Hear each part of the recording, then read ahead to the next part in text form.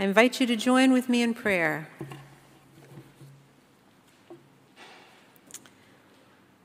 Coming One, may the words of my mouth and the meditations in all our hearts be acceptable to you, our strength, our song, and our salvation.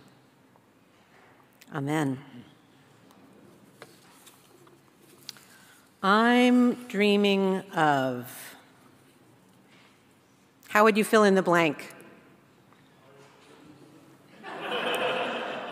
How many of you immediately started singing along with Bing Crosby and thought, I'm dreaming of a white Christmas? If you thought a little longer, though, what would come up for you? Just like Sarah asked the children, what are you dreaming of? What are your hopes for this season? Advent is a season of paired and often competing images, light and darkness, judgment and promise, waiting and seizing the day, day breaking in and night coming on, endings and beginnings. But it is also a season of those binary, hard-edged images softening and blending into each other, when even time seems to fold back on itself as God's vision for what lies ahead calls on ancient images from the past and makes claims on us right now. Even in our own lives, Advent calls up both memories of what was. Remember the year we forgot the tree was on the top of the car and we went through the car wash? True story. And hopes for what is coming, an engagement ring perhaps, or a birth announcement. And all those visions of both past and future affect how we walk through these days, right at our feet. Typically, we have used the color purple for Advent, which is fitting, as it is a blended color.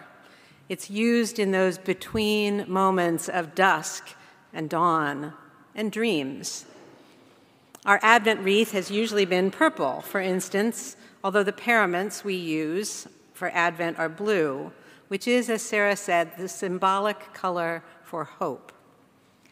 And as Sarah and I talked recently about this upcoming season, we decided this was a good year for us to lean into hope.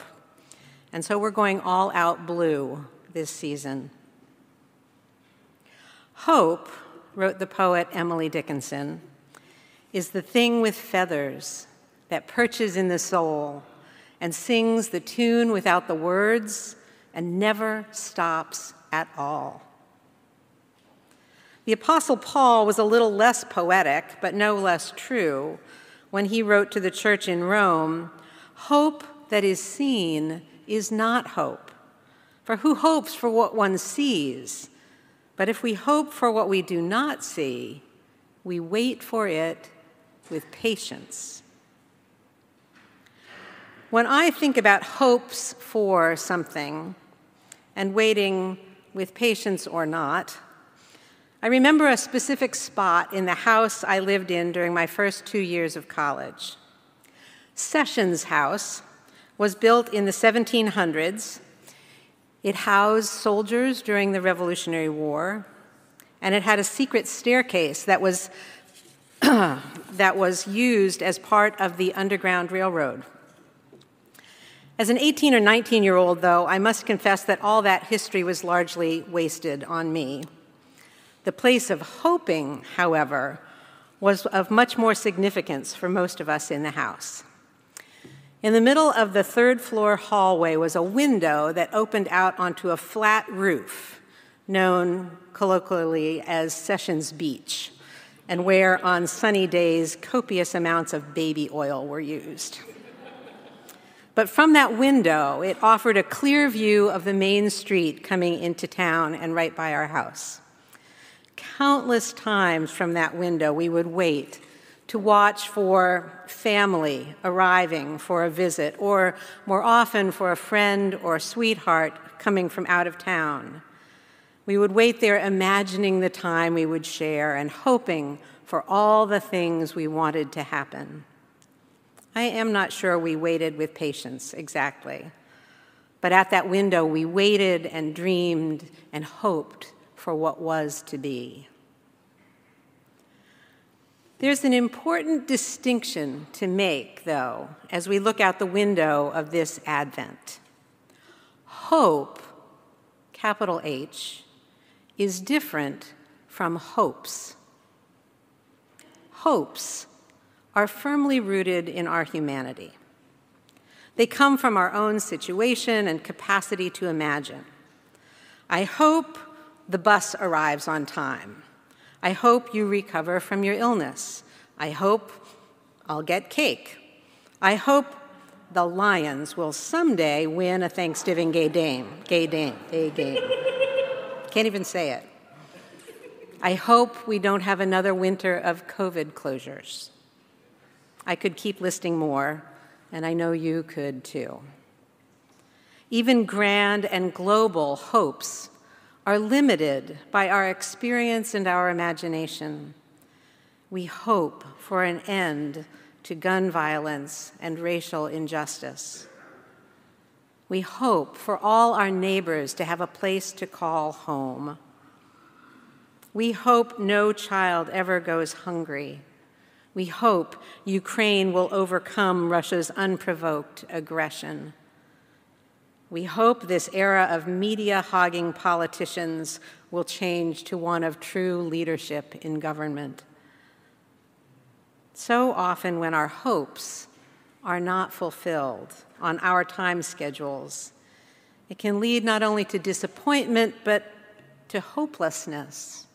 Why even try anymore if what I want never comes to pass? Hopes are human desires, what we want, projected onto the future. But hope, capital H, works the other way.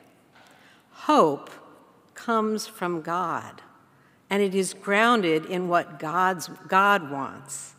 It is God's eternal vision projected back onto us now, and perching in our souls and singing in the gale and never stopping at all. Hope is God's dream for creation, calling us to be fully awake. Hope isn't a passive waiting around for something to happen. It is a way to live now, no matter what is happening. Hopes rise and fall with the way our lives are going, but hope is not contingent on circumstances. Isaiah's ministry took place in the second half of the 8th century BCE, a time as fraught as any with geopolitical conflicts and nations competing for power and territory. The circumstance behind the lesson that Richard read for us was the aggression of the growing kingdom of Assyria as it sought to invade and conquer smaller lands to the west, including Syria and the northern kingdom of Israel and the southern kingdom of Judah, where Isaiah lived and prophesied over the reign of 4 successive kings. Each of those kings felt the threat of war and conquest and responded often by seeking aid from other nations that proved eventually to be enemies rather than allies. Isaiah called his leaders and the people not to pin their hopes on other nations granting them power or protection in the short term, but to live in the hope of God's overarching sovereignty, movement, and purpose for all nations. Isaiah painted a picture, a dreamscape almost, of what that ultimate authority of God looked like, and he called people to live as though that dream was already a reality. I'm going to read again the promise that Isaiah saw this time from Eugene Peterson's version in The Message, because I think it reads like the invitation it is meant to be. There's a day coming when the mountain of God's house will be the mountain, solid, towering over all mountains. All nations will river toward it. People from all over set out for it. They'll say, "Come, let us climb God's mountain. Let us go to the house of the God of Jacob. God will show us the way God works so that we can live the way we are made. God will settle things fairly between nations and make many things between peoples right.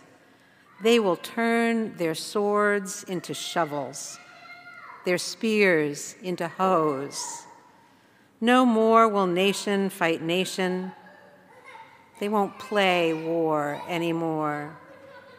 Come, family of Jacob and Leah and Rachel, let us live in the light of God." Isaiah's invitation to live in the hope of that promise is, as one commentator said, historically absurd. The mountain of the Lord where the temple was built was not the highest peak by a long shot. There has never been a global line up that mountain to receive God's teaching. International conflicts continue, and we keep finding ways to build ever more deadly weapons rather than melting down the obscene amounts we already have to make instruments for growing and gathering food. The day that Isaiah saw coming still hasn't arrived. Clearly, the dream has not become the reality. And yet, neither has it lost its power to inspire hope and action to bring God's dream to life. In every generation, there have been prophets who, like Isaiah, keep that shining vision of God's dream in front of us and call us again and again to live in and toward the light of that hope. According to Luke's gospel, Jesus began his ministry reading from Isaiah's vision. "The Spirit of the Lord is upon me and has anointed me to bring good news to the poor. God has sent me to proclaim release to the captives and recovery of sight to the blind, to set free those who are oppressed, to proclaim the year of the Lord's favor." And then he said, "Today, this scripture has been fulfilled in your hearing," and he sat down. 2,000 years later, and there is still poverty and blindness, oppression and captivity. But Jesus' proclamation and spirit still move us to live in that hope and to work toward its ongoing fulfillment. In August of 1963, Dr. Martin Luther King Jr. stood on the steps of the Lincoln Memorial and delivered what has come to be known as his "I Have a Dream" speech. I read the whole thing over again the other day, and I recommend it to you. It is just as powerful and necessary now as it was almost 60 years ago.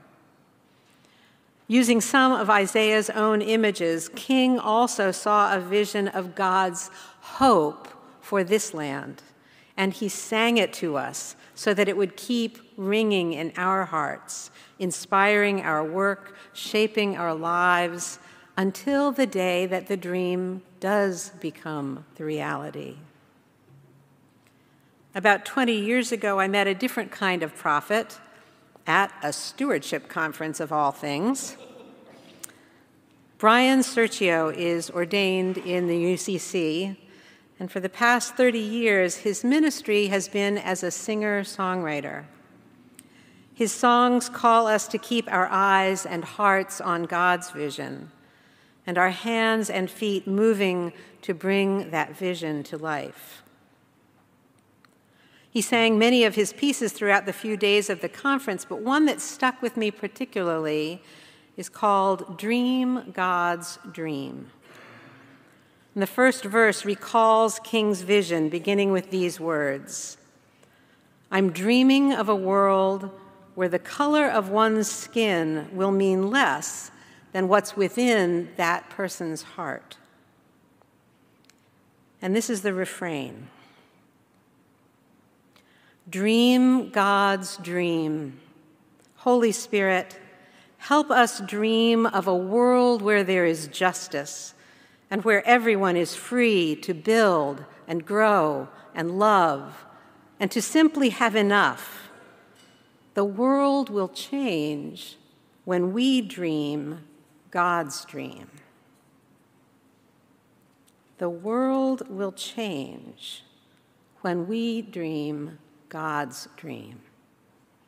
That is the hope Jesus lived and died for, so that we could keep the dream alive. That is the vision Martin Luther King had that still moves us today. That is the new world being planted and discovered right next door in the Children's Nature Playscape, a world where there is justice and where every child is free to build and grow and love and explore. That's the dream Jeremy Simpson reminded us of a few weeks ago from this pulpit. Not a dream of a white Christmas, but of a multicultural, international, racially diverse, fully inclusive Christmas and New Year, and each new year, and new eternal reality unfolding even here and now in our midst. That is God's hope that we are called to see with our hearts and enact with our hands and feet, even if we don't yet see it with our eyes. Paul wrote, "If we hope for what we do not see, we wait for it with patience." Patience is a poor translation of the Greek word there, hupomene. We tend to picture patience as sitting back, passively waiting at the window, counting the minutes and the cars as they go by. Hupomene is more often and more fully defined, though, as steadfastness, constancy, endurance, perseverance. There's an active quality to that, a movement. So perhaps for us this Advent, a way for us to translate that line could be, if we hope for what we do not see, we lean into it hard. As we lit the Advent wreath this morning, our spoken word chorus offered the call to worship, that litany, and it captures this embodied Advent hope perfectly. So I invite you to turn in your bulletins to that now, and let us say it together responsively as it's printed there.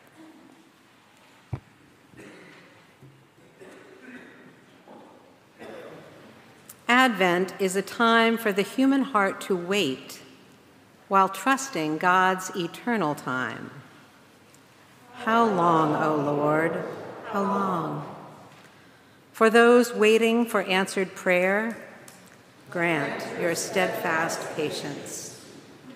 For those waiting in the face of uncertainty, grant unshakable confidence in your sovereign provision. For those waiting for justice and mercy to reign, grant a glimpse of your glory in our wounded world. For all of us waiting for God's kingdom to come, grant us the peace of Christ as we wait, the love of Christ as we act, and the grace of Christ as we speak. We're going to say those last lines over and again each week of Advent. The peace of Christ as we wait, the love of Christ as we act, and the grace of Christ as we speak. That is what God is dreaming of for us. That is God's hope planted in us. Happy Advent, friends. May we keep God's dream alive. Amen.